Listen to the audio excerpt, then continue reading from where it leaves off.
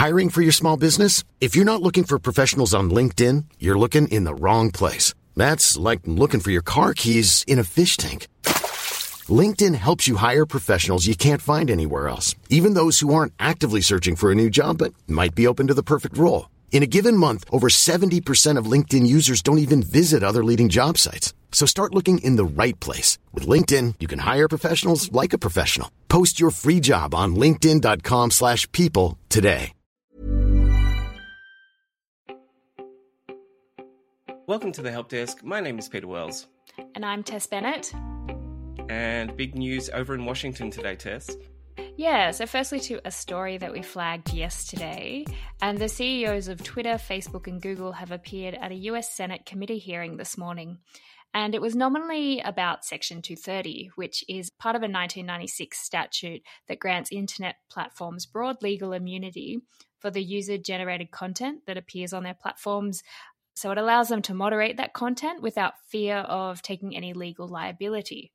However, Wired reports that the hearing was mostly an opportunity for Republicans on the committee to berate Twitter CEO Jack Dorsey for supposedly discriminating against conservative users. This is the law that is generally referred to as safe harbor that your Facebooks and your YouTubes are allowed to use to say that they're not responsible for the content on their platforms. Yeah, Jack Dorsey took the brunt of questions and he looked pretty odd in the setting. He had a gigantic beard and it looked like he hadn't washed his hair in about 6 weeks, but God bless Jack Dorsey. I often wonder if it's an act that he's playing, but based on yesterday's story that he used to leave work early to go to yoga meetings, I guess it's not an act. Yeah, it was a pretty impressive lockdown beard. And I think, yeah, if you're that rich, you get a choice in your lifestyle, basically. So I'd say it's all probably pretty optional.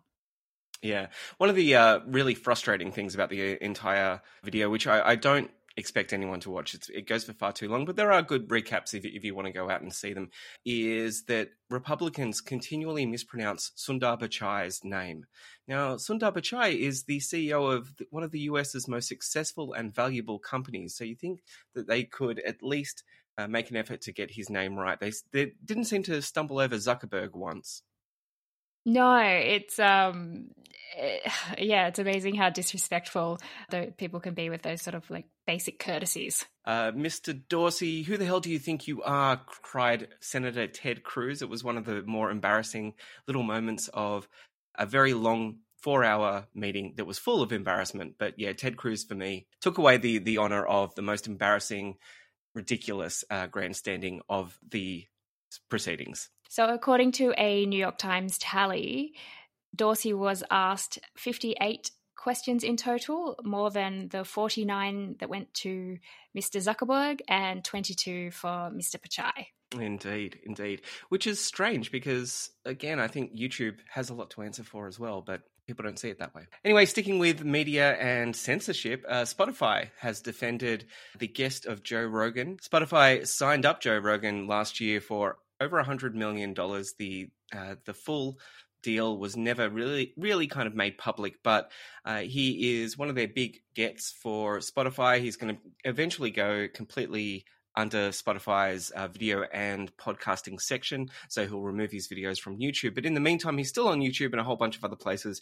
And he interviewed Alex Jones, the crazy man who thinks that water is turning the frogs gay, amongst other things. That's his most famous clip, I would say. But yes, did you manage to sit down and watch the Joe Rogan Experience with Alex Jones yesterday? No, I have never listened to Joe Rogan. I was surprised to read that it went for 3 hours. That was a surprise to me. I guess the thing everyone is pointing out about this is Alex Jones was kicked off a lot of platforms last year for his own conspiracy theories that he was spreading, including Spotify. Absolutely, yeah. And he was kicked off Apple Podcasts as well. But this Joe Rogan podcast will be available on Apple Podcasts just for fun. So it's an interesting one. I mean, Alex Jones played video clips that were taken off YouTube. He spread conspiracy theories that Bill Gates is trafficking vaccines to get 100% of people sick. He denied climate change, and he spread disproven conspiracy theories about Joe Biden. And that was just in one small segment of the section that I watched, and I didn't watch the whole thing. I've never really watched Joe Rogan either, and I don't really understand the appeal there, but it really does call into question Spotify's $100 million podcasting contract with the man.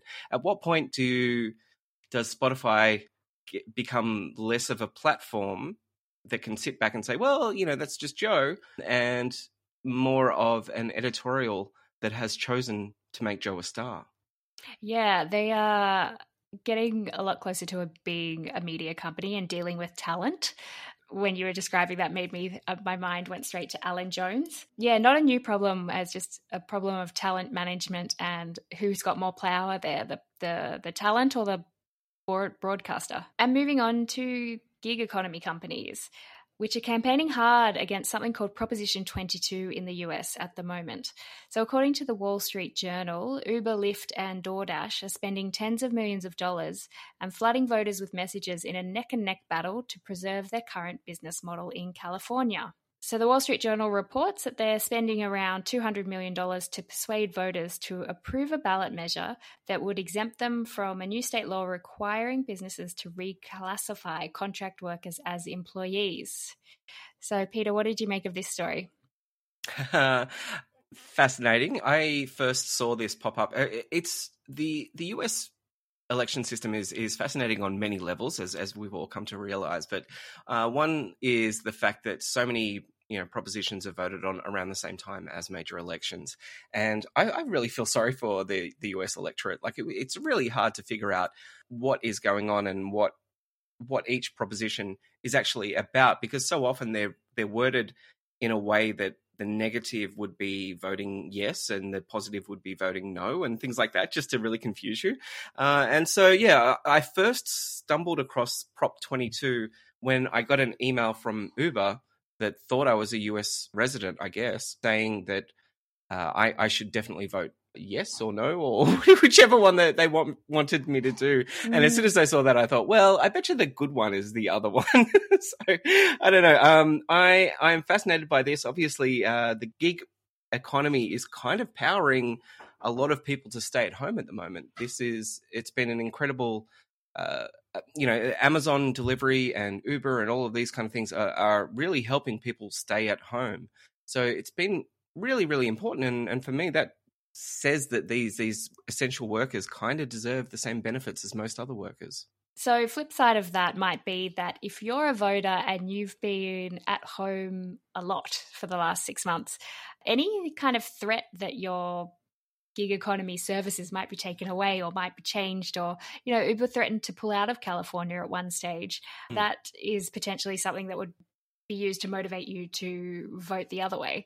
Not saying, like, of course these employees deserve healthcare, especially in the US, but I think it is interesting how that could be used to persuade people to act one way or another. Oh, absolutely. I mean, I think that if people understood how much an Uber would cost with benefits for the driver, then many people would probably not take an Uber or order Uber Eats on a whim if the real cost was passed on to the consumer. And I guess state of play in Australia seems to be that the debate is similar over, are they employees or independent contractors? And there's been a few cases raised, but really not much has changed. And the companies have been able to successfully argue that they are not employees, that they are independent contractors here in Australia. Anyway, closer to home, Jill Margot of the AFR reports on a Melbourne-based company called Synchron. They've got an Australian breakthrough in the field of brain-computer interfaces that has seen 2 severely paralysed men control computers using their minds and Bluetooth. The process is pretty remarkable. You've got to read through to the story. A tiny prosthesis is implanted in their brains that allows them to use vision and the power of direct thought to do daily tasks such as sending emails, conducting online banking, and even shopping. Pretty remarkable technology. Have you read this article? Yeah, I had a quick read of it, and it was pretty impressive. I think as well, if you think about what you can do by opening up shopping or online shopping to people who otherwise wouldn't be able to use it, that's quite remarkable. The technology is way ahead of Elon Musk's neuroscience startup Neuralink, according to the author of this article, who knows a thing or two about this stuff. She is an academic from the University of New South Wales, so she is more than capable of commenting on that. Would you feel more comfortable about this than Elon's little brain experiments? Yeah, so reading this made me feel much more comfortable with the idea of technology and things being inserted into our brains than anything that I've seen unveiled by Elon Musk in recent times. But don't you think that Elon and his army of Twitter fanboys would really make sure that the tests were done ethically and very independently? Yeah, no comment on that. But I guess it's hard to sort of pin them down on one thing. When you read about Neuralink, it's this giant project that's going to fix everything that's wrong with our brains, whereas what we're seeing here in Australia is a really clear example of improving people's lives. Absolutely. And within 3 months of the implantation, both men were able to use their computers unsupervised at home to do a whole bunch of different tasks. So amazing to think of that you could control a computer just with like looking at certain touch inputs on the screen and things like that. But yeah, it seems to be coming along. And another really nice moment in the article, they just mentioned that this technology is not necessarily new, that there are concepts, proof of concepts out there that are doing the same thing, but it's generally a person, hooked up to a computer the size of a living room, whereas this is something that is so small that they can insert and then take home and then use themselves. Yeah, it looks like a very promising development. Well, that's all we have time for on Thursday, the 29th of October on the Help Desk. Thank you, Tess Bennett. Thanks, Peter. And we will speak to you tomorrow. Bye. Bye.